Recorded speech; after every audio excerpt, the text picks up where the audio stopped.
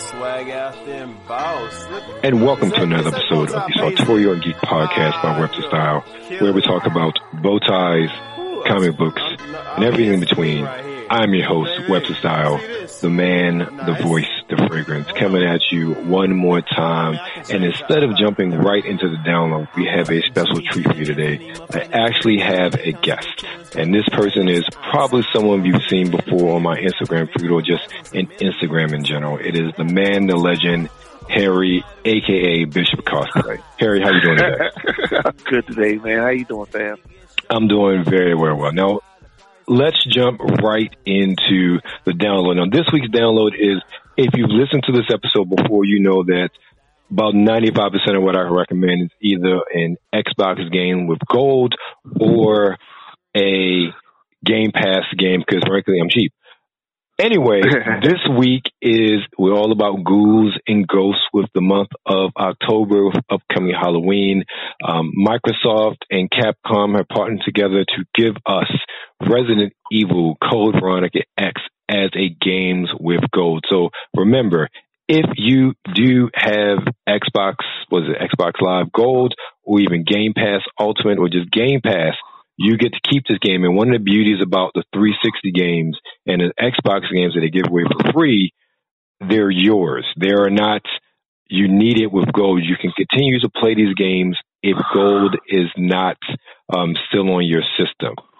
So just remember that as well. You actually own this game. But if you're not familiar with Code Veronica is, in many respects, a bastard child of the Resident Evil saga. It is a game that originally was released on the Dreamcast, one of the best systems ever.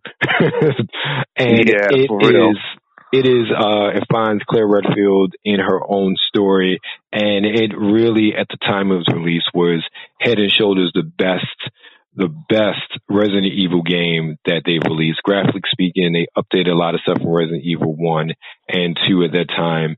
And for whatever reason, Capcom tends to forget that it exists. As I've said before, I am not a humongous fan of Resident Evil as far as gameplay, but I love the story. And this is definitely one I would love to see a remaster like Resident Evil 2 and 3 and the upcoming remaster or remake of Resident Evil 4. So if you have Xbox Live Gold or Game Pass, definitely pick this one up before it's not available. And it's the 17th now, and it's available until the end of the month. Harry, now, back in the day, did you ever play Resident Evil Code Veronica? I was never a big Resident Evil fan. You know, it was one of those things where I looked at it, it had its following, and I was good for it. It's like, you know, people enjoyed it. People needed a good horror game. And Resident Evil pretty much set the standard for a lot of the stuff that we see out there now, such as your Silent Hills and you know, kind of like your Alan Wakes as well. I mean, Resident Evil, it definitely filled in a spot that really needed to be filled in for video games when it came to horror games. And again, you know, even though I wasn't into it, I definitely didn't stop anybody else from like, hey, you know, that's your game, that's your game. And Right. Oddly enough, while you're speaking on that, I want to throw this out there as well. And it's funny because even though I'm not into horror games or zombie games in particular, if you got Game Pass, definitely need to check out Back 4 Blood. Yes. Yeah. Back 4 Blood. Yeah. We talked about last week, and, you know, you and I have played, and that is one. If you are definitely into, if you ever play Left 4 Dead, this is the game for you. And not just that, because of Game Pass, and it's funny because, not to diverge too much, I had someone ask about would I recommend Back 4 Blood. And to say this in and now, and it's weird, I'm very picky about what I will pay $60 for. Right. Is Back 4 Blood worth $60? I don't know, frankly, and maybe it's Game Pass has got me jaded with that, but it definitely comes off as a game as a service. So I'm more than happy to pay for Game Pass. Or in this case, I'm not really paying for Game Pass, but that's another story. But I would definitely say Back 4 Blood is a great game to play. You would definitely have a lot of fun with it. I would say if you're buying it outright, if you're paying $60 for it, buy the hard copy. That's just the way I feel about it. Your miles may vary. Yes, that way. Your miles may vary. So you may get your $60 worth out of it right now, you may not, but I would definitely say this is a game I would wait on for a discount just because. But I would say this definitely, if nothing else, this is a co-op game of co-op games. I mean, there have been like games that have come out where, like, well, yes, you and three or four other people are going to get on and play. But the bottom line with this game that I really enjoy is the fact that it is a game that you really want to play with your friends, because teamwork definitely counts. If you want to get from level to level, teamwork counts in this game. You don't want to play this with someone that's like a lone wolf player or a Rambo player, because you're not going to get far. Exactly. So yeah. So those are our picks this week. We Resident Evil Code Veronica, and again going back to Back for Blood. Again, we really love the game. It's a fun game to play, but again, it is a co-op of co-ops. Your single player experience is really not going to be that great. It wasn't that great with Left 4 Dead. Not. Because nobody played Left 4 Dead for playing single player, so no one is playing Back for Blood for single player either. So that's the download for this week. Now let's get into short takes, and we have two probably the biggest movie releases in the past 2 weeks to go over. And I'm going to let Harry take the first one, and I'm going to take the second one. The first one is the new James Bond film. Harry, take it away. Okay, so No Time to Die. It's the finale of the Daniel Craig saga. Daniel Craig's take on the James Bond saga. And I will say this. If you are a James Bond fan, you're going to come out there feeling some kind of way, because there's a lot going on. There's a lot to digest. And then the thing is, it's definitely one of those movies where you have had to know what's going on in the other films, because a lot of bits and pieces, especially from Casino Royale and Spectre, are at play here. And I don't want to get too much to the plot, because, again, we're trying to just keep it short. But I came out pretty satisfied, and the way that it ended, it was a bittersweet ending. And then I guess the big thing that a lot of people are wondering is, because there is a black female who's taking on the 007 role, it kind of changed up the mythos, where we've always been led to believe, James Bond was 007. But, we find out that the 007 designation is just that, it's a designation.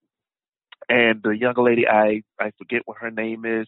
I can look it up right quick. But I would say I was kind of two ways about her performance in the movie, because, on one hand, I don't think, honestly, she got enough screen time. But then again, this wasn't her movie.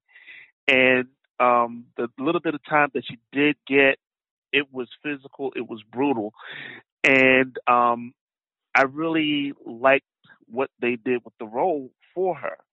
And I'm looking at it as, if they decide to move forward with her in the role, and I think, what was her name? Lashana Lynch. I think that was the actress's name. I think it's Lashana or Latasha, one of the two. Yeah, but if they decide to move on with her in the role, I don't know. It's one of those things where, sure, we would love to see more female-driven roles, but how does it play out? Because at the same time, we still want to see someone like, say, Idris Elba take over the role of Bond. We've been clamoring for that for years, but I don't know. We're at a crossroads now. Idris Elba, we could probably get maybe one or two movies from him, or we might move in an entirely different direction. But again, needless to say, I liked it. And then, wait a minute, the villain, because Bond's movies are always predicated around the villains. Malik Remy, that's kind of felt about him as a villain. Again, the overarching plot I like. Him as a villain, not so much. Gotcha. And I guess, let's see, if I had to rate it, though, on the scale of 1 to 5 stars, with 5 being the highest, I would give it a 3.5. It's watchable. Okay. All right. Well, I will say it's weird, because I grew up being a humongous Bond fan. I loved every Bond movie. I mean, growing up, like something we as like my mom and I, we watched Bond movies. I loved Pierce Brosnan. Goldeneye was the first one I'd ever seen in the theater. I didn't see Casino Royale. Like none of Daniel Craig's films I've seen in the theater. I can't even say I've seen all of them. There was just something about the way, like I've seen Spectre, I've seen Quantum of Solace, and what was the last one? Skyfall. I've seen Skyfall. Skyfall. Yes. So yeah, and it's something, I don't know. The good just never hit right with me for some reason. I can't put my finger exactly on it, but it's interesting, especially a lot of points you make, as far as especially having watched all the other films in this series. You know, it's hard to believe it's been 15 years since Casino Royale came out. It's really crazy, in that. But let's go from that to another movie of a beloved franchise that, the review is going to be very, very, very similar. In this case, Halloween Kills came out this past week. And I watched it on Peacock. So I'm like, oh, you know what? I will pay that $4.99 to upgrade from free Peacock to watch Halloween Kills, because the Halloween from 2018 was awesome. I saw it at the theater. I really want to see Halloween Kills in the theater. I'm glad I didn't. I would have been greatly disappointed. And I'll say this. I saw reviews of the movie beforehand. I take reviews like a grain of salt. Every review I've seen, though, they were right on the money with how this movie feels. First and foremost, just getting to the good parts, the kills were great. Michael Myers is a beast, and how they choreographed it, the gore. There were a lot of Easter eggs for Halloween fans, like they had a silver shamrock mask from Halloween 3 in there, which you saw in the trailer, which I love, because Halloween 3 is not mainline Halloween, but I love that movie. I've come to love that movie as like through my 20s, 30s, and now 40s. Goodness gracious. But it feels like now this is one reviewer's quote, it feels like an extended mid-credit scene to Halloween Kills. And that's exactly what it feels like, because the strength of Halloween Kills was Jamie Lee Curtis. Her portrayal as Laurie Strode, her interdynamics with her family, and trying to let them know the boogeyman is coming back. That was what was the best part of that movie. And then you had the ultimate confrontation with Michael Myers at the end. In the sequel, you have the best part of your movie is sidelined for most of the movie. So you're focusing on all these other characters that I could care less about. And then they get all angry and worked up, and they do stupid stuff, and you know what happens. They get killed. They die. Exactly. So the whole movie was pretty much like that. And outside of Michael Myers killing people, it was dumb, it was redundant, it was pointless. The only thing it does, and it did right, is to set up Halloween Ends, which is the ultimate showdown between Laurie Strode and Michael Myers. And somebody's going to die in that movie. And I will be there for that. You know, the crazy part when you think about it, though, is when you think about the fact that this was just a setup movie for the next movie, which will probably and hopefully will be the last one, is when you think about the movie prior to this, they could have ended it there.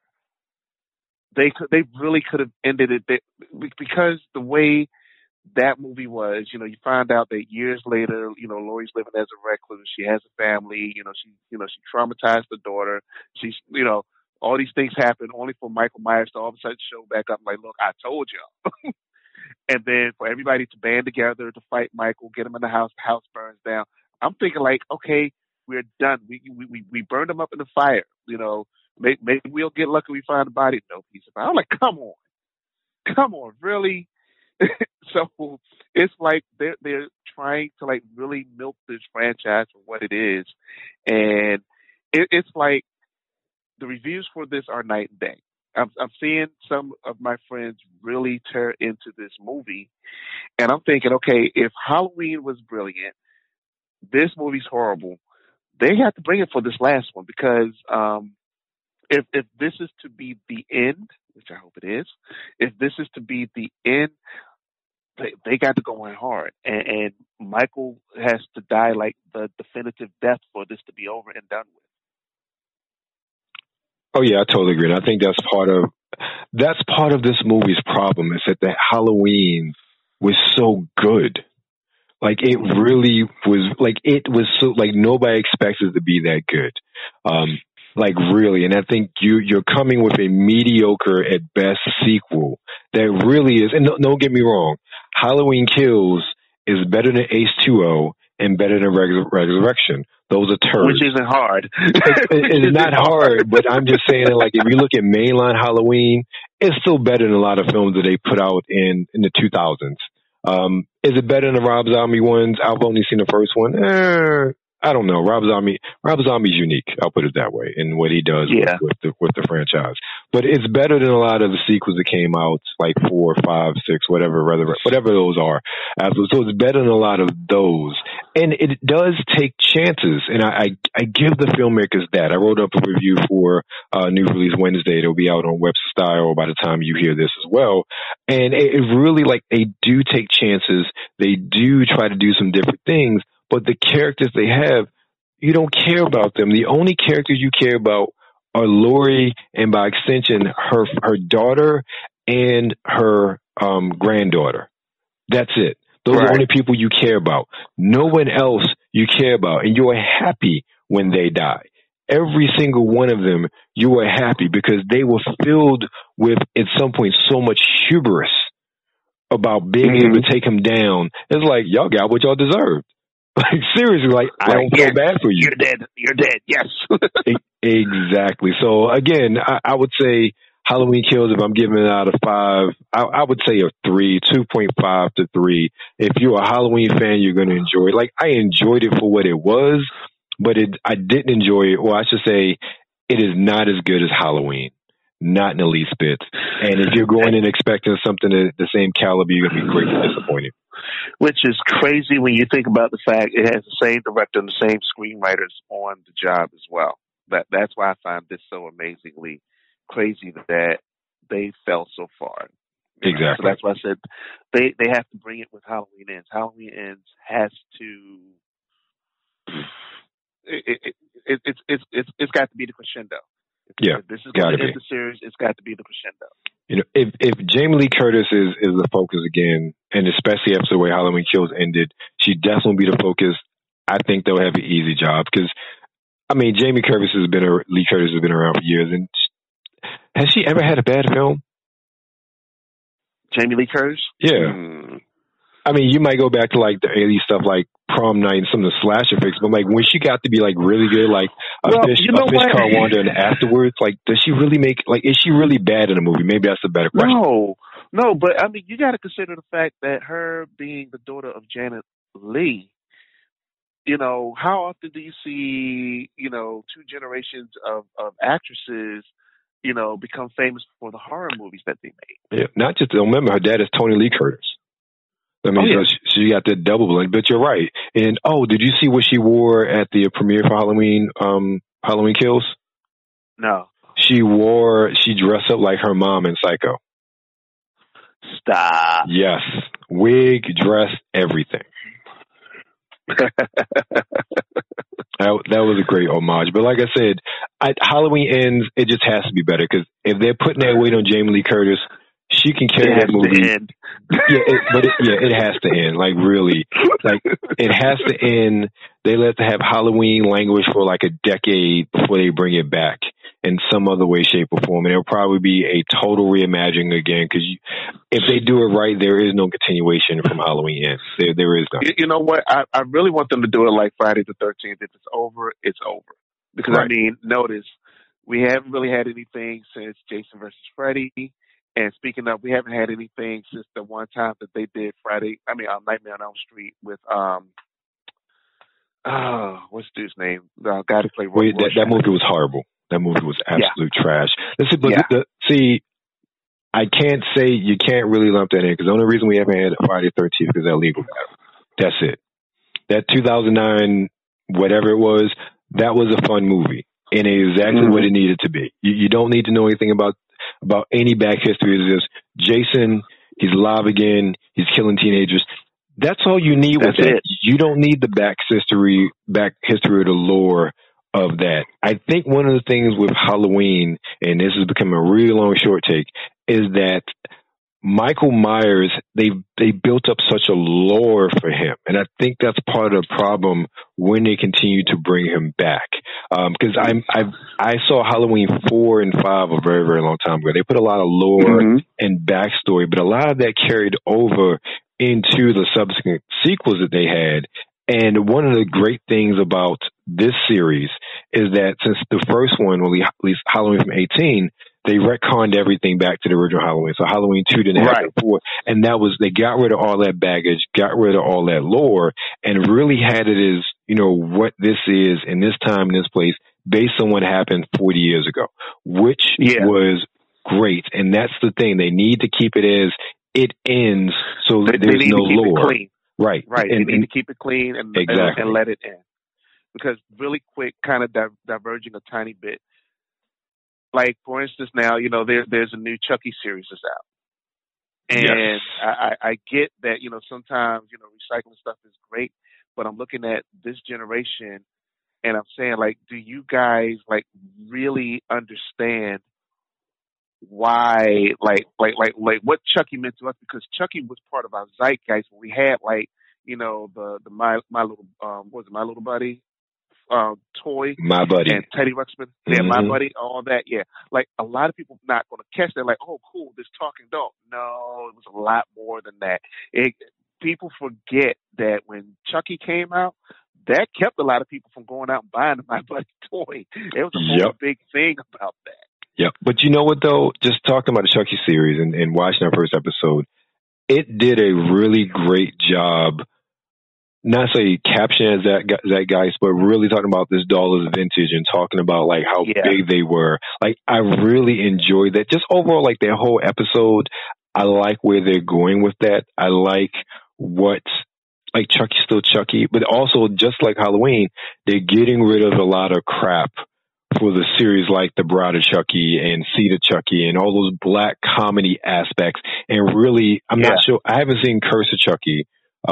No, Cult of Chucky was the last. I haven't seen Curse or Cult, and I think they brought it back more to the mainstream horror. And I know Andy was involved in the last movie, Cult of Chucky, and I know he's involved in this series, so I don't know how much of those movies they're taking away. But I know, like, The Bride of Chucky, Seed of Chucky, like, all that's gone, like, because Jennifer Tilly's character's in it as well. So they're really looking to, like, pick and prune the good parts from the history and incorporating it into the show. And I'm really liking that aspect of it as well.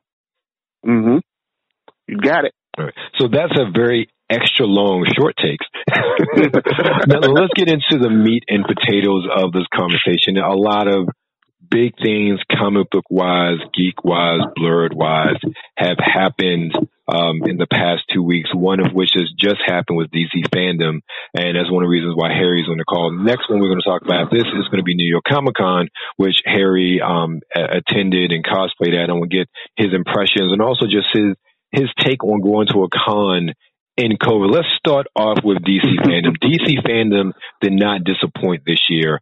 We saw a whole lot of things, and I will say, just to start, we have a whole list of things to talk about, but, and Harry will know I'm a Milestone stan, and the fact that Blood Syndicate has been announced to return in 2022 was like the only thing I cared about from this DC fandom. And this is my thing about Blood Syndicate. And I talked about this somewhat last week when I talked about, Superman being bisexual.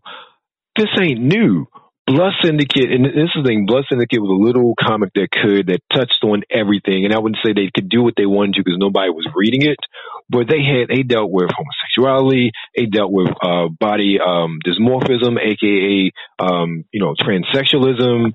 There were so many topics now we see all the time, and people are talking about, even me sometimes, like, hey, they just making this change because it's like, they ran out of ideas, not because they chasing the bandwagon. I don't say that, but I think a lot of times a lot of these changes are made because they run out of ideas and what's a new thing or a thing that'll get eyeballs to our book to do. I think that happens sometimes. I can't confirm that, but I do. But This is a book that did those things 20, 30 years ago. I'm about to say in the 90s, right? Thank you. Right, the early way back 90s. Before it was the quote, cool thing to do. Right, and you dealt with those issues, and that's why I love that book so much. And I love that book. Icon is my favorite book, and always will be.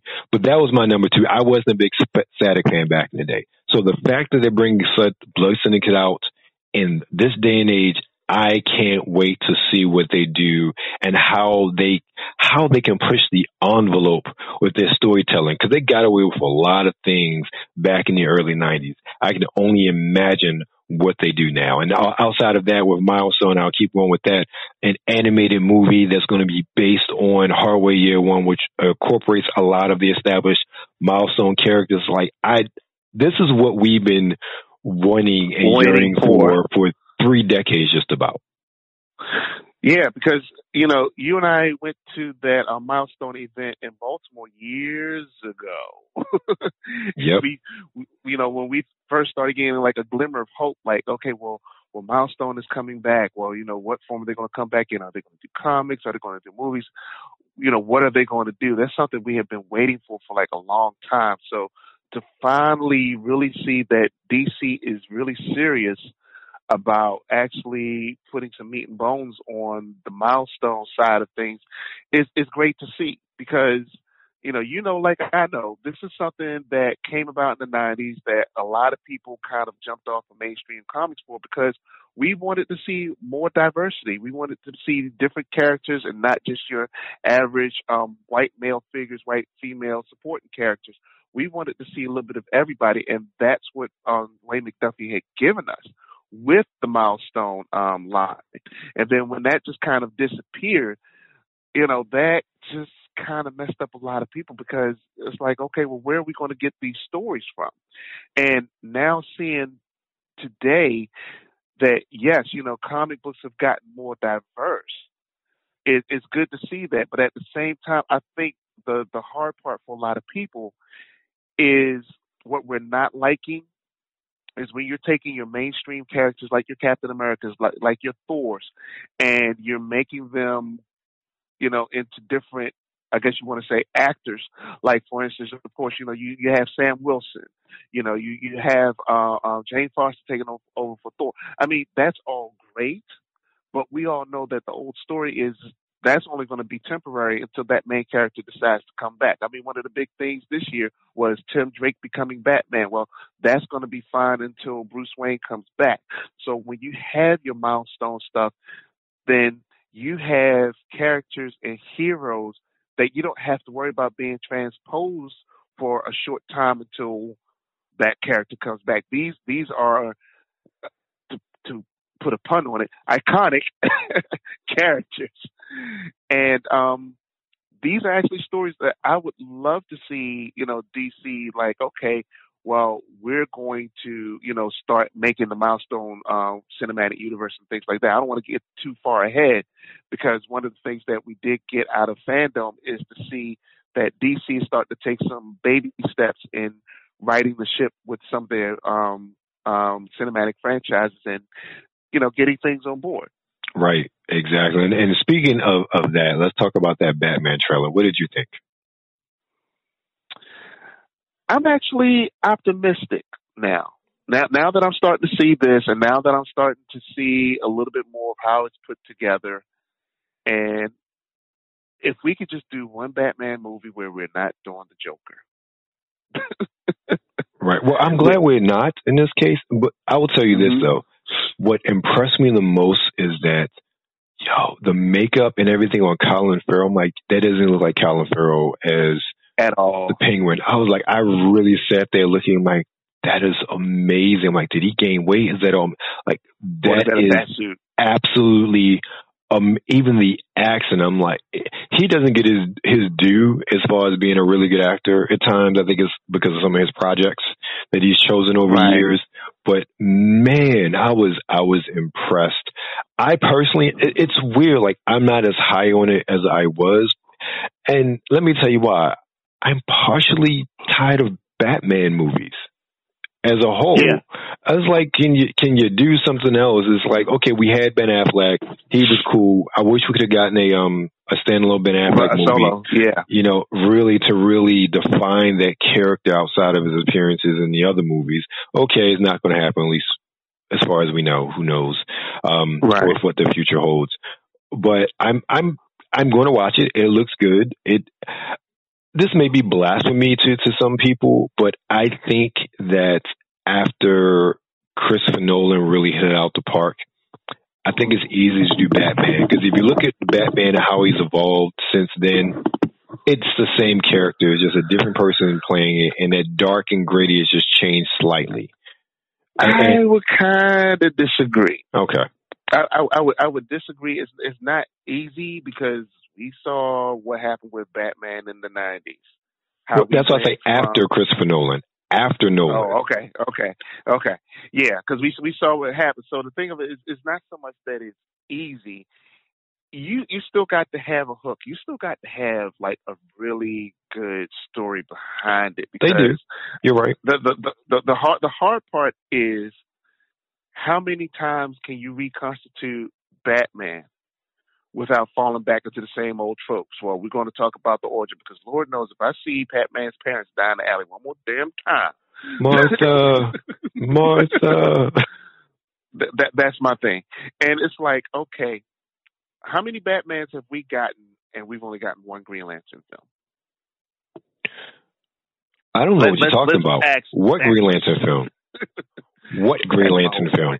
Exactly. That's my whole point. And you know what? Let's call it for what it is. We're at a point now where, the technology is everything is there that anyone would ever need to say, hey, we could take Green Lantern and we can improve so much on that filth that came out 10, 15 years ago. We could do so much better.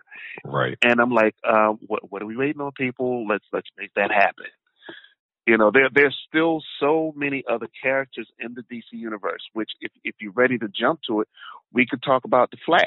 Thank you. That's exactly what I was saying. When you're talking about Batman, let's talk about the Flash.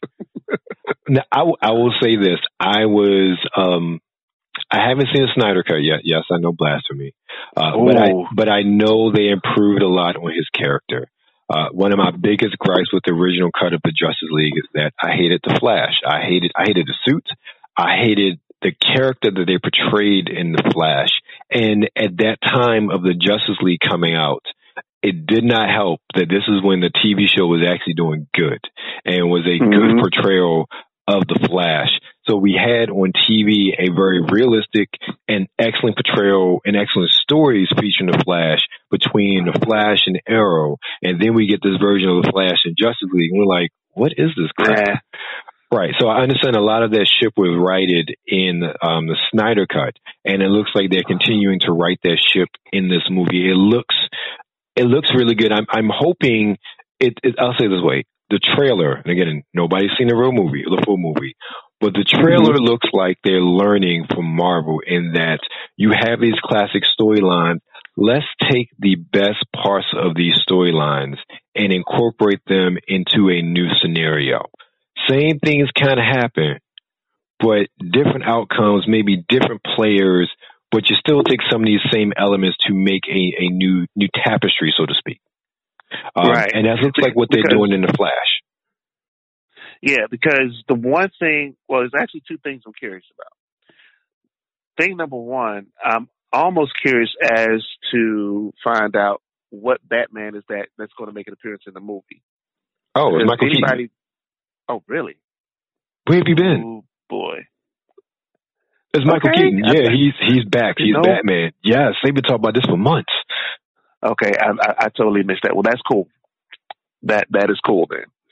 But then, see, the other thing is this, and this is the thing that I've kind of been pissed about that DC really didn't capitalize on. It's like, okay, DC has had a more solid slate of shows that they've never bothered to connect to the movies. And that's the thing that's just, and I think that's kind of where we're going with the Flash. It's like, okay, you got this Flash television show that's doing so damn well, and you're just not going to link it to this Justice League movie that you have him in. Oh, we'll link him in later on the television show to finally make that. I'm like, to me, that was almost a no-brainer. Like, hey, you got this thing going on. Like, put it all together, people. Right. Well, I'll say this, at least with the Flash movie, and I don't know if this is confirmed or not, but since there are multiple Flashes, you never know if Greg Gunson's Flash is going to show up in this movie. Right. So that's one thing. I am happy though that it seems like DC is riding the ship on their movie. Like they have a plan. That was the biggest thing. It was like they either had a plan, well, they had a plan, but they had too many cooks in the kitchen, and that's what screwed everything up. And then everybody got blamed. Like Snyder got blamed, so-and-so got blamed. And one of the things, in getting to the business side of things, I'm hoping with this merger now with Discovery taking over Warner Media, and I hope they really allow the film side really to make some good movies. And it's sad that the Suicide Squad bombed. Well, that bomb because of that whole day and date on HBO Max, in my opinion. I really think why. Yeah.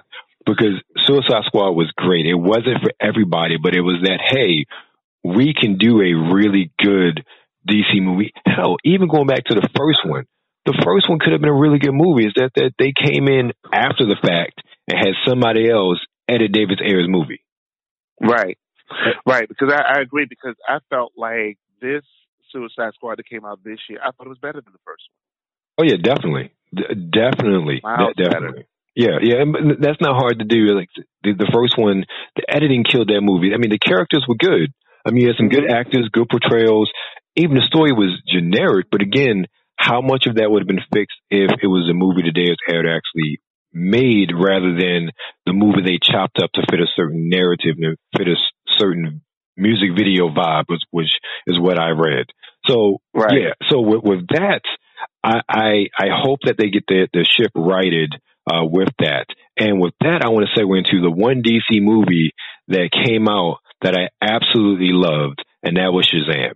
And with the new movie, Fear of the Gods looks great. The one of the things about Shazam is, and I'm sure you will probably somewhat agree with this, Shazam works because of Zachary Levi. And those old school blurs like me, you remember Chuck. After Chuck, it's like Chuck can do no wrong. He is a geek's geek, and you can tell when he is in these roles, he is playing the hell of it. Even when he was in the Thor movies, you can tell he loves every minute of this. So I get that. I get it. He is such a humongous 40-year-old, or I think he's 40, he's a 30-year-old kid. So he's perfect to play Shazam. He's like a kid in a grown man's body. And because of his comedic timing, because of his ability to act, and how he interacts with the other characters in that movie, that was really the highlight in that original slate of DC movies. And the fact that they're coming back. And then they're coming back with, like Diamond Hanjo is coming back. Pretty much all the kids are coming back that still can, because some of them gotten older. But then to have villains of Helen Mirren and is it Selma Hayek is the other villain? I forget who the other villain is. So, yeah.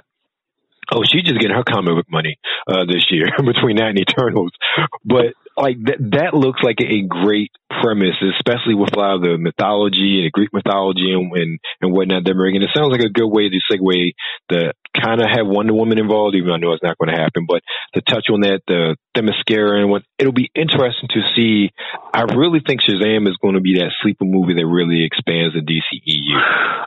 I don't know if I would necessarily call it a sleeper, though, because I think the original was a sleeper, and we've been in anticipation for this one for a while. So that's why I think this one really works. It's like, okay, we saw what they did with part one. Part one was the sleeper. We know that there was a two coming, and anybody, like, if you knew, it's like, okay, we're going to look for them to expand with this one. And from what we've seen, it's like, yeah, this is what's going to work. What's going to work is, okay, we're going to expand the story. We're going to expand the characters. We're going to take this from being like in pretty much one location, which was basically where Billy Batson grew up, and we're just going to expand on the mythology, because in my eyes, it was a lot more popular than a lot of people would call it. And I mean, and it came out at the right time too. It came out at the right time. It didn't get too much overshadowed by anything else. It did what it was supposed to do. It to me, it did things that the original Aquaman didn't do. Right. And I like that movie too. I like that. Yeah. You know, that's one of those, the Aquaman, it's hard to get excited for Aquaman because of those other issues that are going on surrounding some of the cast members in the film. And just the hubbub about that is like, it's hard to get excited because I'm like, as a man and knowing some of those circumstances, like, yo, how does she still have a job? If this was a dude, he would have been fired with quickness. So that bothers me, but overall, like, it's great seeing the full Black Manta costume. I mean, yes. Aquaman was like their big hit. It was the one that showed people wanted to see DC movies. And that's great. And I'm glad it was. And Jason Momoa, I loved him, but I thought he's a good actor. So it was really great. Again, he's like a blurred. He's into all this stuff. And you can tell he enjoyed every single minute. So that was perfect casting there. So, I'll see Aquaman too. Am I like highly excited for like Shazam? No, personally speaking, that's just me. And it's not even because he has other extenuating issues. It's just because in general, Aquaman was good, but Aquaman wasn't one I'm like, oh, I'm looking forward to a sequel. Just as me personally. So it should be good. Yeah, it should be good. It should work. I haven't done about that. But we talked about Shazam's. We can't talk about Shazam and not talk about Black Adam. The movie that was announced before the DCEU even existed. I think 2007 is when they first said that they were going to do this movie. Way back when. Yes. So it's you got a teaser trailer, and again, and people listening to this podcast know I am a Marvel person as far as what I read and what I consumed over the years for the most part. I read DC periods of time, like I was really into Superman after the death of Superman storyline. Got into Superman here, there, but I wasn't into any other DC proper books like that. So I know things on a tangent, peripheral, but I'm not a big person. So I am not a big, I know Black Adam is, I love Black Adam, yada, yada, yada. I'm not that person. So right. I am not, so I'm not like, I don't know that much about him other than the fact he's like a villain slash anti-hero. And I think they played up on that whole thing in the trailer with him killing an archaeologist soldier or whatever. I mean, the movie looks good. I mean, look, this is The Rock we're talking about here. Say what you say about his acting and some of his movie choices. If you get a Rock movie or a movie star in the way, it's a spectacle. And that's what you go in knowing. It's a spectacle. Right. You're going to have fun. It's going to be one of those movies where you're going to walk away satisfied because you know what it is because it's The Rock. Period. And again, much like Momoa and Levi, well, I wouldn't say Levi's a blurred for obvious reasons, but he's a blurred. Right. So you know he's coming to years because, right, because for years it's like, okay, well they've been talking about this Black Adam movie. Like, it'll happen shortly before hell freezes over. Now it's more of a reality. Like, now I'm really in anticipation because, like I said, I think the folks over at Warner Brothers and DC is like, we got a lot of catching up to do. If we want to get some of that money that Marvel has been making for nearly 20 years, we got to like really start getting on our P's and Q's about getting some of these characters out here that we've been talking about. It's like we've been teasing these characters for a while. It's like we got to get up off our butts and do this thing because I mean, now the stakes are higher now because it's not just about movie properties. It's about, the streaming and everything because it's like, HBO is where you're going to find all the DC stuff. Disney's where you're going to find all the Marvel stuff. And, there's like so many things out there that both of those companies could be doing. And it's like, if you're trying to make money both in the theaters and on televisions, you need to get those properties out there so that way people will recognize these characters as like, okay, well, I mean, if we want to jump real quick about the Eternals, and I don't want to take away from DC fandom, I'm gonna call it like I see it. It's like the Eternals was cool back in the days. It's like it was one of those kind of, it was one of those comics like it was an offshoot of everything, but Marvel is taking these little characters that you didn't hear about back in the day, and they're blowing them up because I mean the Eternals is being touted as the movie that's going to explain why the Marvel Universe is. And then likewise, when you come back to DC, go back to the to Shazam and Black Adam, and most of those should start tying in as to why some of the things in the DC cinematic universe happened as well. Because I mean, it was briefly touched upon in Wonder Woman. It was briefly touched upon in Shazam. These are why some of these things are going on. So it's like, start putting those pieces together. You got the money to do it. You got the fortitude. You got the wherewithal, and they're decades worth of stories. That's the biggest thing. Decades worth of stories that you guys could be telling. Tell them. Take our money, please. Exactly. Much like, you talk about the Eternals, and I've mentioned this podcast before, the Eternals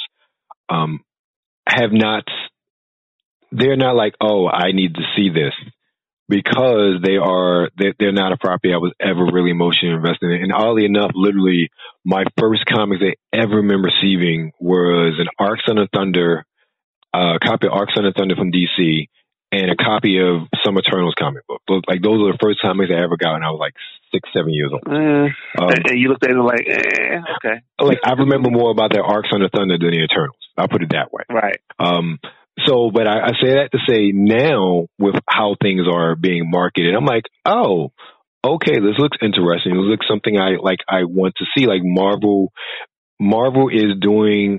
has perfected how to reach the audience and to make you care about the characters, even the ones that you've never heard of.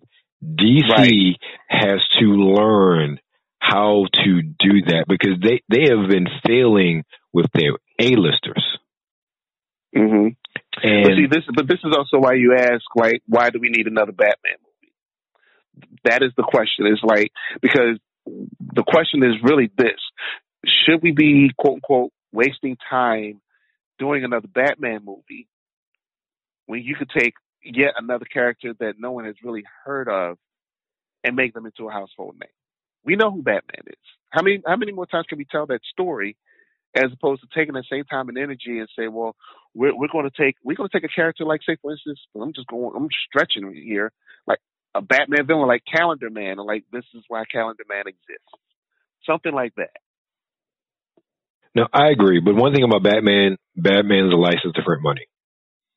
Batman's the one license to print money that they have. I can't even say that about Superman. And mind you, I will say this: I've changed my tune on Man of Steel in the years afterwards. So I've grown to really enjoy and like that movie more than I did when I initially saw it way back when. I've always liked Man of Steel. I thought Man of Steel was like two movies in one. I loved Kevin Costner's portrayal of Jonathan Kent. Mm-hmm. That was one of his best performances ever. And Kevin Costner had some great, I felt him as a father. I felt him. I felt him when he put his hand up for him to not help him in that tornado sweep him away. That's exactly what I was thinking about. That's exactly. I had a tear because that emotion, and then even Cavill's emotion, I felt that. It's him as Superman, or that, I think it was the Zod part that got me. Mm-hmm. I think a lot of how that story played out at the time turned me off, because it's Zod. It is very hard to let go of your idea of what Zod is after Terrence Stamp. And I think that I had to let go of my own biases toward the character in the film to really grow to him. And I think that's part of the problem with Superman and Superman Returns, and we're getting off track when we bring it back in a minute. Superman Returns just really killed it, because that was literally, I have never been so disgusted leaving a movie in my life that I cursed when leaving. Like, the young lady I was dating at the time took me to the special fancy theater, and I was so pissed that she thought she did something wrong when we left. And I had to tell her, no, it was the movie, and the fact that it wasn't even Brandon Routh. It was dude is Lex Luthor, and I don't know why I forget his name now, but you know who he is and what he's been doing. Kevin Spacey? Yes. Just that characterization of Lex Luthor, I'm like, yo, this is the dumbest harebrained scheme I've ever heard in my life. This is really what Lex Luthor is doing in 2006? Really? See, to sum it up really quick, the problem with Superman Returns was for them to wait nearly 30 years at that point to bring Superman back to the screens. It was playing it super safe. They wanted to give something for everybody to like. Okay, they wanted to get the nostalgia for the people that remember the old Superman movies, and then they wanted to capture the new audience, like for people that all they remember the Superman movies, but just saw them on television or just never saw them in the theaters. That was the biggest problem to me with Superman Returns because I felt the same way. I was like, we're still chasing after land. Come on. And then when you get Man of Steel and you just get the physicality of Kal-El going up against his fellow Kryptonians, like this was the movie that we wanted to see. Now, if you can hit us with a Superman movie where he's going up against Brainiac, I'm good. Oh, I agree. That's like the holy grail of Superman movies right there. And one thing about Superman Returns, outside of the fact that they made Superman a baby daddy, I'm like, I come on now, this is American Boy Scout. Really? This is what they like? Creeper, really? Yeah. And a creeper Superman baby daddy. It was so out of character. So they those things in Luthor is like, okay, I'm done with that. Let's act like that movie doesn't exist the same way. Look, but I will say this though, I am glad Brandon Routh got to play Superman and do it right before everything was said and done. I'm happy for him in that regard. So that's it for DC. Two quick things I'm excited about. Young Justice is like the only thing I'm actually going to subscribe to HBO Max to see, because that series is great. If you've not watched Young Justice, you need to. That is probably one of the best, not just DC animated projects they've done in the past 10 years, but probably some of the best depictions of the characters they've done, period, in the past 10 years. If not longer. And then we talked about Suicide Squad, Peacemaker in that trailer. I will say this. John Cena has evolved as an actor, and surprisingly enough, we can see him in this role. I will say this, and based on the trailer, and this is my opinion, I think this could be his breakout role. Yeah, I agree. I agree. He's funny, and if it's anything like the Suicide Squad movie, he will really, and especially with the ensemble cast they have around him and what I saw from the trailer, this really could be a breakout role for him. And not saying he's not getting roles now. I think he could really be that next level star after this series. He's going the same way as The Rock did, because originally John Cena was just going to be another one of those guys who's going to be making these, C-listed movies like, I'm going to do The Marine and I'm going to do this, and just make some movies that you would never remember him for. But he's really starting to get to the point where, like Rock, like Dave Bautista, he's really starting to pick his roles very carefully, because just like everyone else, he's realizing that, hey, my future's not with wrestling, and if I can make it on the screen and be a double threat where people, recognize me from my wrestling and my screen time, he could hit it big. He could really hit it big, and I'm liking the stuff that I'm seeing come out of him. One of the movies that he was in that I wasn't sure where it was going to go. What was it? It was the flick that came out this year. Give me one second. Talking about the one with Lil Rel? Yeah. Okay. I haven't watched it, Best Friends or whatever it's called. I haven't seen it, but it looks hilarious. It's on my list. Hilarious. He's a great comedic actor. John Cena has great comedic timing. Yeah. Yeah, and I'm not even going to front. It was really, it was a good movie. Vacation Friends, that's what it was called. It was hilarious. And I would tell anybody, like, it's not what you would expect. And, his role was the irritating friend Ron, and it worked. It really worked. And the same thing where, he does Peacemaker in the Suicide Squad, he brings that same kind of thing to this television show, and it's going to work for him. It will really work for him. I see him doing some good stuff. I totally agree. Now, let me talk about some misses from this. And I'm not touching on any of the DC TV stuff, because one, outside of Young Justice, I watch nothing. So nothing, don't care about Titans or anything on the CW at the moment. I especially don't care about Batwoman, but I will tell you this much. The young lady who plays Batwoman, she is fine. Mm-hmm. She is fine. Thank you, though. Okay. Yeah. But that's all I'll say about that. And I'm glad to see Batwing, aka Blackwing, on the show. That's some cool beans. However, just from the DC side, and it's weird that when I typed this up, I'm like, the two things I could care less about really were all kind of female oriented driven. I'm like, am I changing in my older age? But it just really like it. I have no interest. Like the Batgirl movie, I could care less about a Batgirl movie. I'm sorry. That's just one of those things where, and the cast looks great. You know, the guys that are directing Batgirl are the same guys who did Bad Boys for Life. So I like what they can do with a movie. It's just as of right now, I have no interest whatsoever. Right. So, and then the other one was the Catwoman animated movie. It's a very anime style. It just looked, I don't know, there was something about it that just didn't appeal to me. It looked too silly for what sort of tone they were trying to have. And I didn't feel it. Oh, one good thing though, they did show concept art for Blue Beetle, which I'm excited for that when that comes out on HBO Max. So, but yeah, those are like two things from at least the anime side. They talked about Injustice and that cartoon animated movie, which will probably be pretty decent. They have a lot of backstory to go on. They announced a lot of stuff, so it's hard to go wrong. And frankly, even like Batgirl and Catwoman, those are things I may not be excited for, but I'm pretty sure there are a lot of people that are. So they have something for everybody in there. You know what's crazy? The thing I'm kind of like looking forward to that I didn't expect to look forward to, considering this is a DC property. Let me throw it to you like this. I'm not excited in the least for the Guardians of the Galaxy game that's coming. I don't know why. I've just never really been a fan of Guardians of the Galaxy. I mean, the first movie was good. The second movie was meh. But the video game, I was like, okay, I don't care too much about that.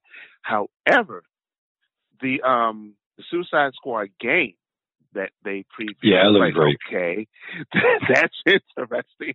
Well, that and the Gotham Knights game, especially since they revealed that's an action RPG, I was like, oh, really? That, and there's a whole Court of Owls backdrop. I'm like, okay, like both of those games sound the premise sounds very interesting. Now we'll see what gameplay is actually like once those games actually come out. But just the premise, the graphics, I mean, they look very promising. So I too am excited. Even going back to the Guardians game, that's one of those games where I'm interested in playing. It looks like it'll be interesting.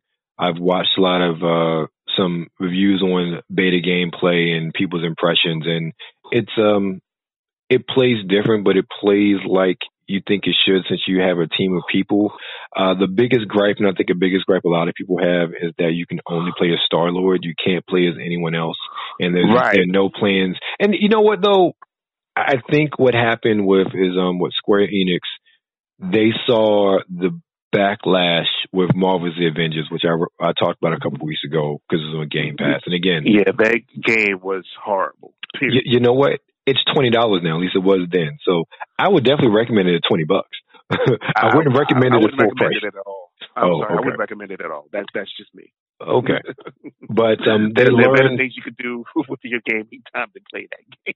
Got you. Go on. Well, they say they learned from that to make a single player experience for Guardians. So I've heard rather decent things about it, and I'll play it eventually. You know, when I don't have to pay for it, so I can actually try it out, or hopefully they'll do a demo. But the games that DC has shown off, and think it's been a year since the last DC fandom, so there are another year in development of both of these games. So I think both of these games are slated for 2022. So next year this time they should be out, if I remember correctly. If not, definitely 2023. Yeah, and like I said, especially with what I saw from Suicide Squad, because again, it's a different take. They're being tasked to go after the Justice League, and I'm like, wow. And I mean, even looking at the trailers, and I'm sure that what we saw was probably mostly cutscene. We haven't seen any gameplay, but just the premise alone, I'm interested in. I'm interested to see where this goes. Does it start leaning into some Injustice territory, maybe? Or even how about, okay, well, you know, like, are they really going to kill the Justice League? I have a hard time. Right. I have a hard time seeing them really doing it. And it looks like there's some sort of mind control from Brainiac. So I'm pretty sure there's going to be some mechanic where you have to deactivate the mind control. And because come on now. Yeah. But who knows? Especially Superman. Yeah, especially Superman. Yeah, good luck with that one. Mm-hmm. So, all right. So that's I'll take on a virtual convention that happened.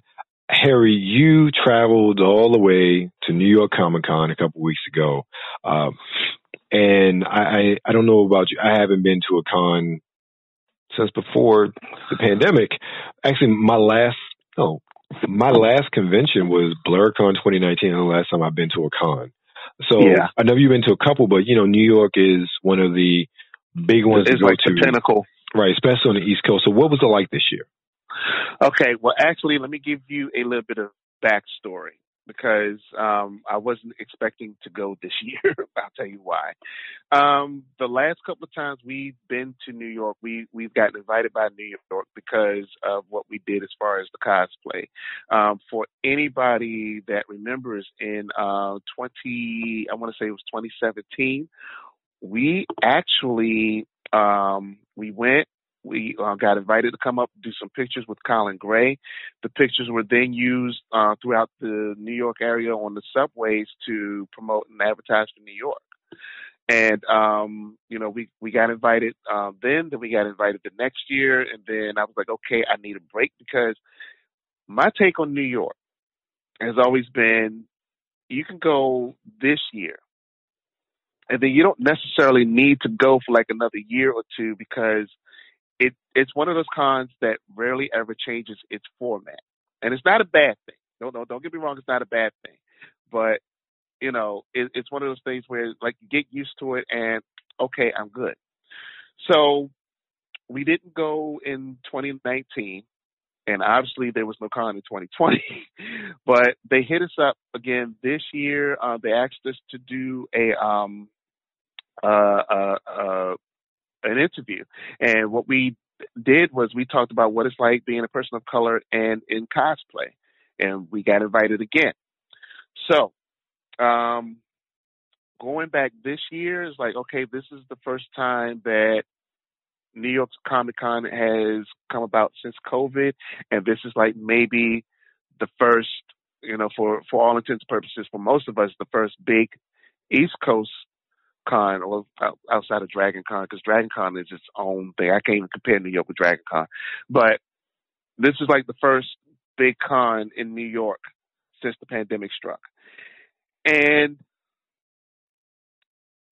it was, of course, it was different for the simple fact that, you got to go along with the restrictions. Now, one thing about New York State, New York City, mostly, no matter where you go, if you're going inside, if you're going to a movie theater, you're going to a store, you're going to a venue, almost every place you go to, you will be asked to show your vaccination card, proof of vaccination, and an ID. They did not play. And when New York came along, knowing that, okay, we are going to a con where there's going to be thousands of people in the Javits Center, what are they going to do? Well, they had people pre-register. Like, you can use what they call Clear. There's an app called Clear where you can put your vaccination status on there and show it once you got there, or when you got to the door, you showed the same thing, your ID, your vaccination card. They give you like this green ribbon, and you go on about your merry business. Now, because of course this is New York Comic Con in the midst of the pandemic, one of the things that I was happy about with this year was just the simple fact that the crowds weren't crazy like they usually are. Because that's one of the things about New York Comic Con, especially on a Saturday, is it can get jam-packed quick, wall-to-wall people. And most of my friends who were there with me, when we all talked about the experience, we looked at it like this, especially for those that were there all 4 days. They said, Thursday was a small crowd. Friday felt like a Thursday. Saturday felt like a Friday, and Sunday is Sunday. Sunday was a crowd. And we're saying that in the terms of crowd size, because, it was very easy. Matter of fact, I can say this. This was probably the first time, especially for Gina, my other half, for us to be able to walk around from one side of the con floor to the other side of the con floor and see everything. And that's rare. That's right, especially when we cosplay. And I tell people like this: if you cosplay, and I'm not even going to front, if you think you have a good cosplay, take at least a day to do New York Comic Con in regular clothes, so that way you can see everything. Because when we see people that have excellent cosplay, you're going to get stopped. And their chances are you might get stopped at a certain spot and you're there for like about a half an hour to an hour, maybe more, because everyone wants to take your photos. Oh my God, that's a great cosplay. Let me take your photo. Hey, can I get my kid in? Hey, can I get it? Everybody wants to shoot your cosplay. So it was a good experience. And one of the things I can say from a cosplay standpoint, there was some good stuff there this year. There was a guy that built a Carnage suit that had smoke coming out of it. It was like, very well detailed. Um, there was a guy that took a Mandalorian suit and mashed it up with Captain America, and it was Captain Mandalorian. There was a guy there that did Beta Ray Bill. There was so much stuff. It wasn't on the scale like it has been in years past because, again, I guess the pandemic, probably slowed down a lot of people. But I still overall had a good experience with it. Unfortunately, I didn't make it to many panels. I don't think I made it to any panels because I was stuck doing stuff during the course of the day, but I enjoyed myself. The bigger thing that I did like that they finally did change up on, they expanded Artist Alley. Because the last time we went, Artist Alley was like stuck in this one section of the Javits Center. It was cramped, it was dark, it was hot. So they finally expanded that area, spread it out a lot more. There were more ways to be able to see some of the artists that you wanted to see and meet and get materials and things of that sort. Then the last thing of it all too is, and actually this is kind of a complaint. And I'm noticing this from certain cons is, yes, I know there was a pandemic, but most of them trying to make their money back. But the prices for a lot of the autographs and photo ops are high this go around. I'm trying to understand how Hayden Christensen, who really hasn't done much since Revenge of the Sith, and sure, he's going to be on the Obi-Wan show, but it's called Obi-Wan. It's not called Anakin. Anakin had his movie. How is it that for his autograph and his pictures, it was $175, yet still John Cena, who, in my opinion, is a whole hell of a lot more relevant than Hayden Christensen, was $150. Now, side note that to saying the majority of the guests that were there were very few guests that were under the $100 mark.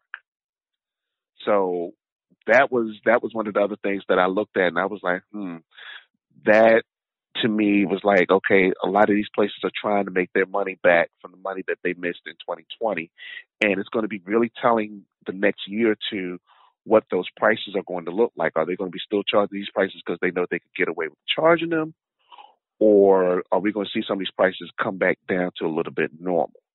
Yeah, that's exactly what I was going to ask you. Do you think this is a trend of what's maybe here to stay based on the fact that, okay, we were able to get away with this year?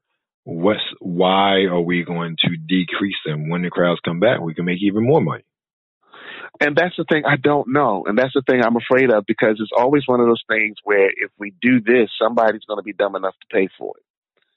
Because I look at it like a couple of years ago, matter of fact, damn near 10 years ago now, when the last time I went to Wizard World in Philadelphia. Matter of fact, no, we didn't go. This was because it was the year after we went. They had almost all the showrunners from the Avengers. They had Chris Evans. They had Tom Hiddleston. They had Anthony Mackie. They had almost 6 of the Avengers. But the crazy part was how Wizard World had packaged it up. If you wanted to get a picture with all of them, $1,000. Without blinking an eye, $1,000. But if you wanted to do Chris Helmsworth, then you want to get a picture, but you can't get it with Tom Hiddleston. Like, but the whole Loki, Thor, what? It was weird how they did it, but yet still people went and paid for it. Well, But on the flip side, hold on. okay. On the flip side, remember, let's remember too, Wizard World started losing money because a lot of people got wind of that. Like, nah, we're not doing this. Because remember, some of the Wizard World venues started closing down. That was the thing. A lot of them started closing down because they had to recoup somehow. So I'm saying all that to say I'm going to bring it back. What I'm going to be curious about is a lot of these venues that all of a sudden doubled and tripled their prices on some of their media guests. What happens next year is also going to predicate what happens the following time after that. Did they do it, get away with it, and make money? Did they do it, not quite get away with it, and lost money? And will some of their venues go down, or will they have to restructure how some of those venues run? Last thing I'm going to say is the one thing I did notice, and Elder, you can go take a look, Rhode Island Comic Con, which is coming up the week after Halloween, they got a ton of guests. And at the same time, while they have a ton of guests, the prices for the majority of those guests are reasonable. So what's going on? Right. Well, is Rhode Island Comic Con usually like a big draw? It's quiet as kept. It is. Okay. Because I've been invited like 2 or 3 different times, but it's literally every time I've been invited, I had something else I had to do, and I could not make it. Because the thing of was, I got invited again this year. And see, the problem is the dude that keeps inviting me, he keeps waiting till the last minute, and I keep telling him, like, dude, you need to let me know 2 or 3 months ahead of time so I can plan it. Right. So yeah. Well, I find it interesting. I was going to say, I think the last time I went to Philly, I don't know if it was the last time you went, but I know I rode up with you guys. That was the same year. Time we went. Okay, that was the same year they had all the captains there. Right. And I know they wasn't charging $1,000 for a picture with all of them. I don't remember what it was. Matter of fact, it was about maybe $400. And right. When you think about $400, it's reasonable. I was thinking $400 to $500, and that is very reasonable to get a picture with Janeway. I mean, that's every single captain from every Star Trek show up until that point in time. So that's Discovery. Like, no, was Picard there? No, Tom Peck. Yeah. Heck yeah, all of them. So you're talking about Next Generation, original series, Deep Space Nine, Enterprise, and Voyager. So you had 5 captains. And Shatner and Picard by themselves are 100 each. Right. So that was more than, like, again, I ain't dropping a grip on nothing like that, personally speaking. But if you're doing that, that is a reasonable sort of ask for something for a once in a lifetime sort of picture, especially considering, I have no idea what's going on with Avery Brooks. I'm assuming, his health and everything have just really taken to him over the years, because I think that was like one of the last times he was really on the con circuit, if I remember correctly. Right. So, that's one of those pictures where you're not going to get that opportunity too many times. So I totally get why it was that much, but even then, it was reasonable considering what it was. Well, actually, here's the thing. It's not so much that anything's happened with his health. He actually teaches theater at Rutgers. Avery Brooks teaches theater over at Rutgers. He's 70. Well, so I know that. I just know that in a lot of the documentaries that have come out after the years, and maybe just my interpretation from my own history with the elderly, he looked like he was not sick in a way like, oh, his health is failing, but he looked like the age. And again, it wasn't that he was getting older, like his health was failing. That's what he looked like. He lost his weight, was quite a bit of weight. Yeah, quite a little bit of weight. He looked frail, at least in one. And again, some of this video I've seen are from years ago. So I don't know if it was something that was going on then, but suffice to say, he's not on the con circuit now. You don't. Right. You even. Okay, I got you. Even in the Deep Space Nine documentary that they did last year before, Avery's not a part of that. So, and I found that very odd. Like, why wouldn't Avery be a part of this unless something's going on with him? I think something happened with his health, but they just never really made a big deal out of it. Exactly. You know? And that's what I thought. Like I said, it looked like it way back, because I think I'm even going back to like the Captain special or documentary they did, and that's good 10, 15 years ago, and some subsequent things after that. I could, and again, that's because of my experience dealing with the elderly. Like I pick up on certain things that maybe some people wouldn't because they don't have that experience. So I'm like, okay. So I just assumed, especially since nobody talks about it, nobody says anything, you know, they reference him, not even so much of past tense, you know, sort of aspects. So it was like, I'm just like, okay, but something going on. We just don't know. Neither here nor there. My point is that's an opportunity that you will never get again now. Yeah. And so I understand charging a certain amount, but they weren't charging $1,000, which realistically they could have back then. Mm-hmm.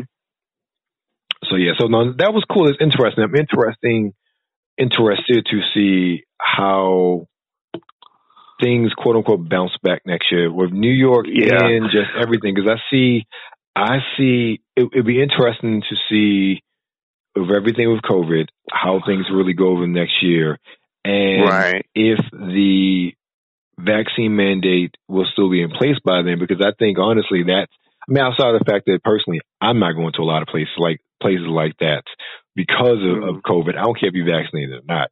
It's just, you know, for me, I'm not in that position. I'm not going to go to that. But also, I'm sure a lot of people just didn't want to go through the hassle of showing their card or even getting the vaccine, because, you know, there are people out there as well. So it'll be interesting when and if the world gets somewhat normal. When I say somewhat normal, if the crowds will be back next year or even 2 years from now. And then, like you said, how will the prices really be reflective of that? Because I can see people continuing to charge that, but then I'm like, okay, I can get more if I decrease a little bit more, but I'll make more on the back end. Right. Because one of the things that did change up for a lot of people too with them charging those prices, it used to be when you would see the prices like that, then, okay, I'm going to call a couple of my friends and, you know, we all go in together because, you know, you do like, you know, 3 or 4 people in a photo op or something like that. But that was out the door. They only allowed 2, and then they had partitions, you know. So, I mean, that's definitely going to be telling of a lot of the pictures from cons that you're going to see.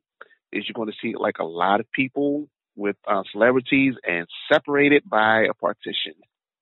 One other thing I do want to make a quick mention of that I forgot is that one of the biggest changes from New York Comic Con this year was that Marvel, Dark Horse, Valiant, who usually have like a large presence at New York Comic Con because they usually have these large booths, weren't there this year.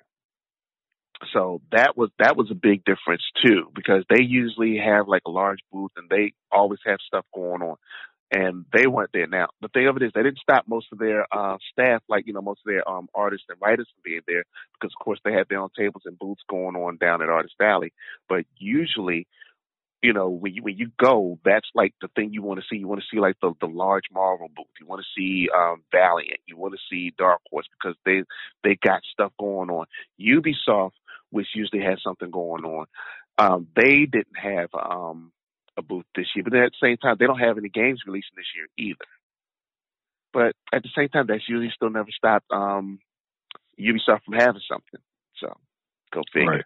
Yeah, true. It's interesting as far as that note is concerned. And like I said, I wonder, you know, since we started off talking about DC fandom, how this big virtual push is going to shift the big publishers. Because even, you know, it's a conversation that we're having as far as E3 is concerned, with having to switch to virtual. Are publishers going to see the money they put out for these big conventions, for these big announcements? Are they going to get a return on their investment compared to them doing something online and having that big pop? No, you don't have that big crowd sort of thing, but I'm wondering if you're going to see less of that big publisher presence at these conventions, because you now have the digital era that we're in and we were forced to go into because of COVID? Yeah, that's a good question because the thing of it is, it's like you kind of want to have these cons because it always gives fans opportunities to come out and meet creators and see folk that they ordinarily wouldn't see. And I think it would not benefit them if they was to take that away. You know what I mean? Yeah, I agree. It's interesting to see how this plays out. It's such a interesting what if, considering how drastically we as a world have to change how we operate from a life perspective and a business perspective in the past 2 years because of the pandemic. And technology has advanced, and we are more comfortable with getting information from behind the screen rather than showing up in person. And publishers are saying, hey, I don't have to spend this money to get the same amount of eyeballs on my product and build the hype. So it'll be interesting to see how that plays out. But I think New York, considering it's New York, probably won't see as big of a drop off compared to, say, a Baltimore or some of the, I say, mid-major cons that we have in the area going forward. Because I'll see them being in New York, I'll see them being in San Diego, and that's probably about it for San Diego's, they push there as far as geek entertainment is unprecedented as far as who's there. But New York is I wouldn't say a close second, but it's definitely second for the sort of time, money, energy. And of course, a lot of those businesses, at least before DC moved cross country, are based in New York or in the area anyway. So it's not as heavy of a lift for them to have a presence at New York Comic Con. But some of the smaller cons, the mid-majors, like your Baltimore, I wouldn't even say the Wizard World, well, whatever they're called now since they sold, we never really had a humongous publisher presence at those either. It was more of the, I won't say independent cons, but again, like your Baltimore's and those sort of regional major cons, I'll say, that people went to, that you had a big publisher presence. Your Marvel's always had a presence. Boom was at Baltimore, has been at Baltimore. Same with Valiant over the years. They've had pretty decent sized booths for what that con was like. So it'd be interesting to see how that really affects those cons, maybe more so than the larger ones going forward. Well, what's going to be interesting is since New York is next week, the one thing I did hear from someone that works directly with the con, they told me that Baltimore is actually moving back into the old section of the convention center. They didn't get into why, but I'm speculative. Like, what does that mean? They're really shrinking it. Well, not necessarily shrinking it back down. I think what I'm going to have to see for myself is by them going back to that old space, are they really like decompressing the con? Are they reutilizing old space? Is there some renovation or reconstruction going on with the convention center? Because that's been one of the biggest complaints about Baltimore Comic Con, as well as the convention center, as well as Otakon. Because remember, Otakon moved because they was like, well, Baltimore's not really making any plans to update the facility. And I will say this, one of my biggest concerns last year when Baltimore Con was still on the books before they canceled, it was like, do I really want to go to the convention center, even though at that particular time they were using the convention center as a site for COVID folk. So who knows? Right. Yeah, true. It'll be interesting to see next week. So yeah, I can get back to you on that next week. Okay. Sounds good. So that's our con talk with it. Now, before I jump into the fragrance of the week, Carrie, are there any fragrances that you're wearing or anything that's your go-to fragrance? Unfortunately, at this present time, no, because of where I work, we're not allowed. Oh, I understand. Okay. All right. So, so if there is there a fragrance that you go to, say you and Gina are going out for a night, what fragrance, or is there any fragrance you'd automatically grab? Oh, what was it? The last one that I got that I really liked was this Tom Ford tobacco and vanilla flavor. That is funny. That is not the fragrance of the week, but I am going with Tom Ford. That's absolutely funny. if you listened last week, ladies and gentlemen, you know that I'm on this discovery of Tom Ford. I've always heard very good things, and I have a friend right here who literally, like, that's what he go to at Tom Ford Tobacco and Vanilla. And I haven't smelled that yet, but I love vanilla. I love tobacco. That sounds like a great combination. But this week's fragrance, it sounds weird, but it smells good. Oh yeah, oh no, it sounds great. From having tobacco fragrances and vanilla, I definitely sounds good to me. So I'm gonna have to try that out. But this week's fragrance is Black Orchid by Tom Ford, and this fragrance is classified as a floral oriental. So you're looking at top notes of black truffle, bergamot, black currant, and ylang ylang. So you have it's a really interesting top. You have that earthiness of the black truffle, that vibrancy, the citrus of the bergamot and the currant, but then you also have that sweet floral of the ylang ylang in that top note. So you really get a good mix, and you really get a good introduction as to how decadent this fragrance is. And then you go down to the middle notes of your black orchid, your lotus wood, your floral notes, and fruity notes. And then your base of balsam, patchouli, sandalwood, vanilla, vetiver, and frankincense. This is very much, if you look at the notes, it's like a hodgepodge full of notes, but it's one of those ones that when I see the name Black, I'm like, I'm not really into florals like that, but when you smell it, it smells like money. It is a great fall winter fragrance. It's heavy. Excuse me, it has great projection. It is one you can't go wrong with. It is a very good date fragrance, in my opinion. With that, especially, and I've said before, I'm a sucker for vanilla, but that opening really gets you. It is again such a decadent opening. Like, you cannot spray it and be like, oh man, this, like, you're like, damn, this is good. Like, as soon as you spray it, like, you know how good it is. And then you get into florals and the fruitiness, and with that little bit of citrus, that lotus wood in the middle, and then it really melts into that base, especially a patchouli and a sandalwood and vanilla. And then you have that frankincense as well. It's such a mix. I get more of the vanilla and sandalwood and frankincense, not so much of a vetiver, but I kind of get that toward the back end. And for me, as it really dissipated, I smell more of the patchouli and the balsam.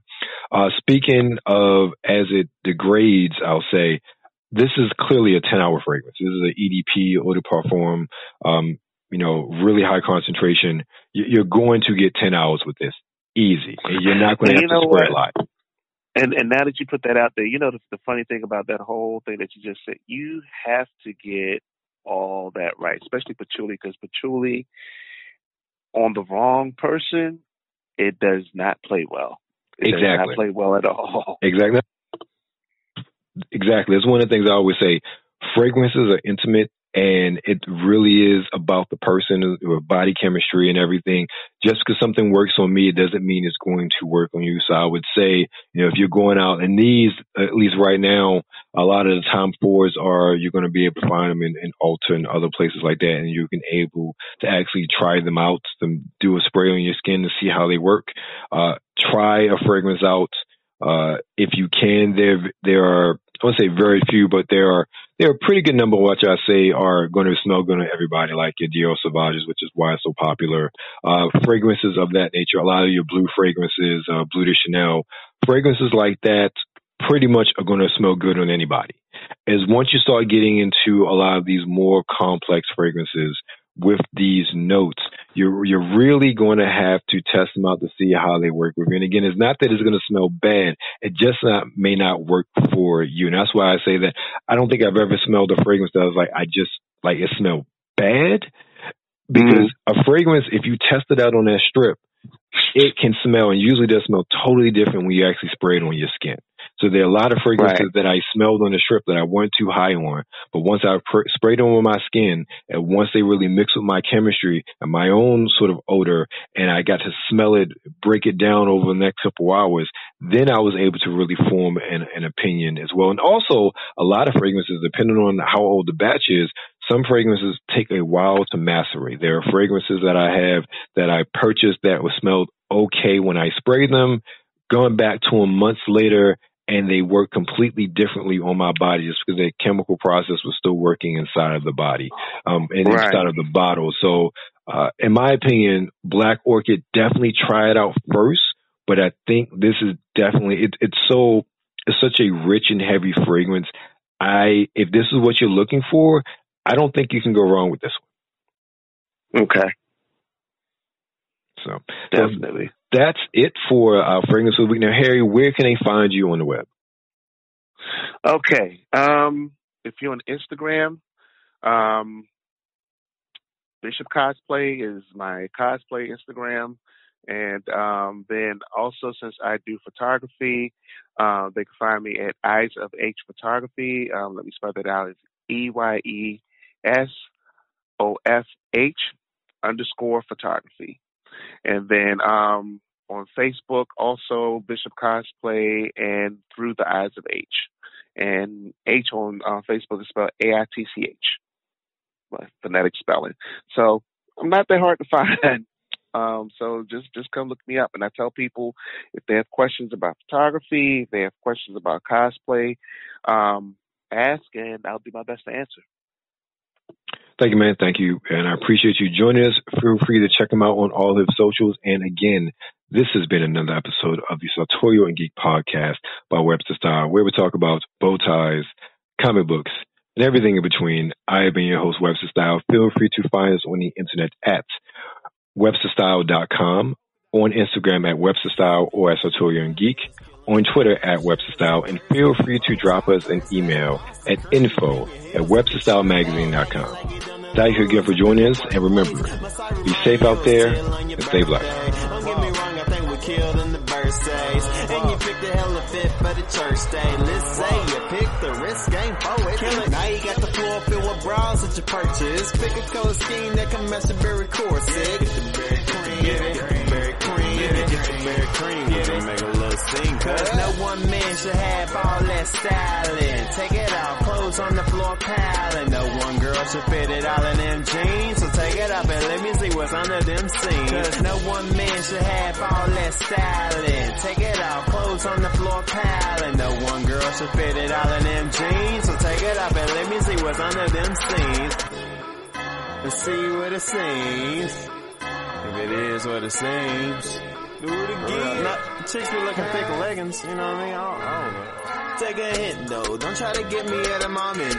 Mint though, smoking hot, rocking this pin so thin. Tie hairline, looking like a skin so pimp. No lie, I'm sharper than a utensil. Head stroke, mental, plain dang, homie. I was hoping we could walk out with that bang bang, honey. See them plain James honey, them lame frames funny. We tell it fit it crazy like that thing came on me. Hey, mommy, look a lady, main thing, want me on the scene. Fit popping like a main vein, running blood color lips, smashing with the hand. Clutch money, holding back. Kinda funny, can you tell me what's the price tag of the Range Rover? Hang on me when we walking, looking Gucci like that thing sprayed on me. Walking with a limp like an ankle sprained on me. Yeah, I rock the cardigan, she don't really want me because one man should have all that styling. Take it out, clothes on the floor piling. No one girl should fit it all in them jeans. So take it up and let me see what's under them seams. Cause no one man should have all that styling. Take it out, clothes on the floor piling. No one girl should fit it all in them jeans. So take it up and let me see what's under them seams. Hey, let me see. Let me see. Let me see. Aim up and on the middle of my lawn. Aim up and on the middle of my lawn.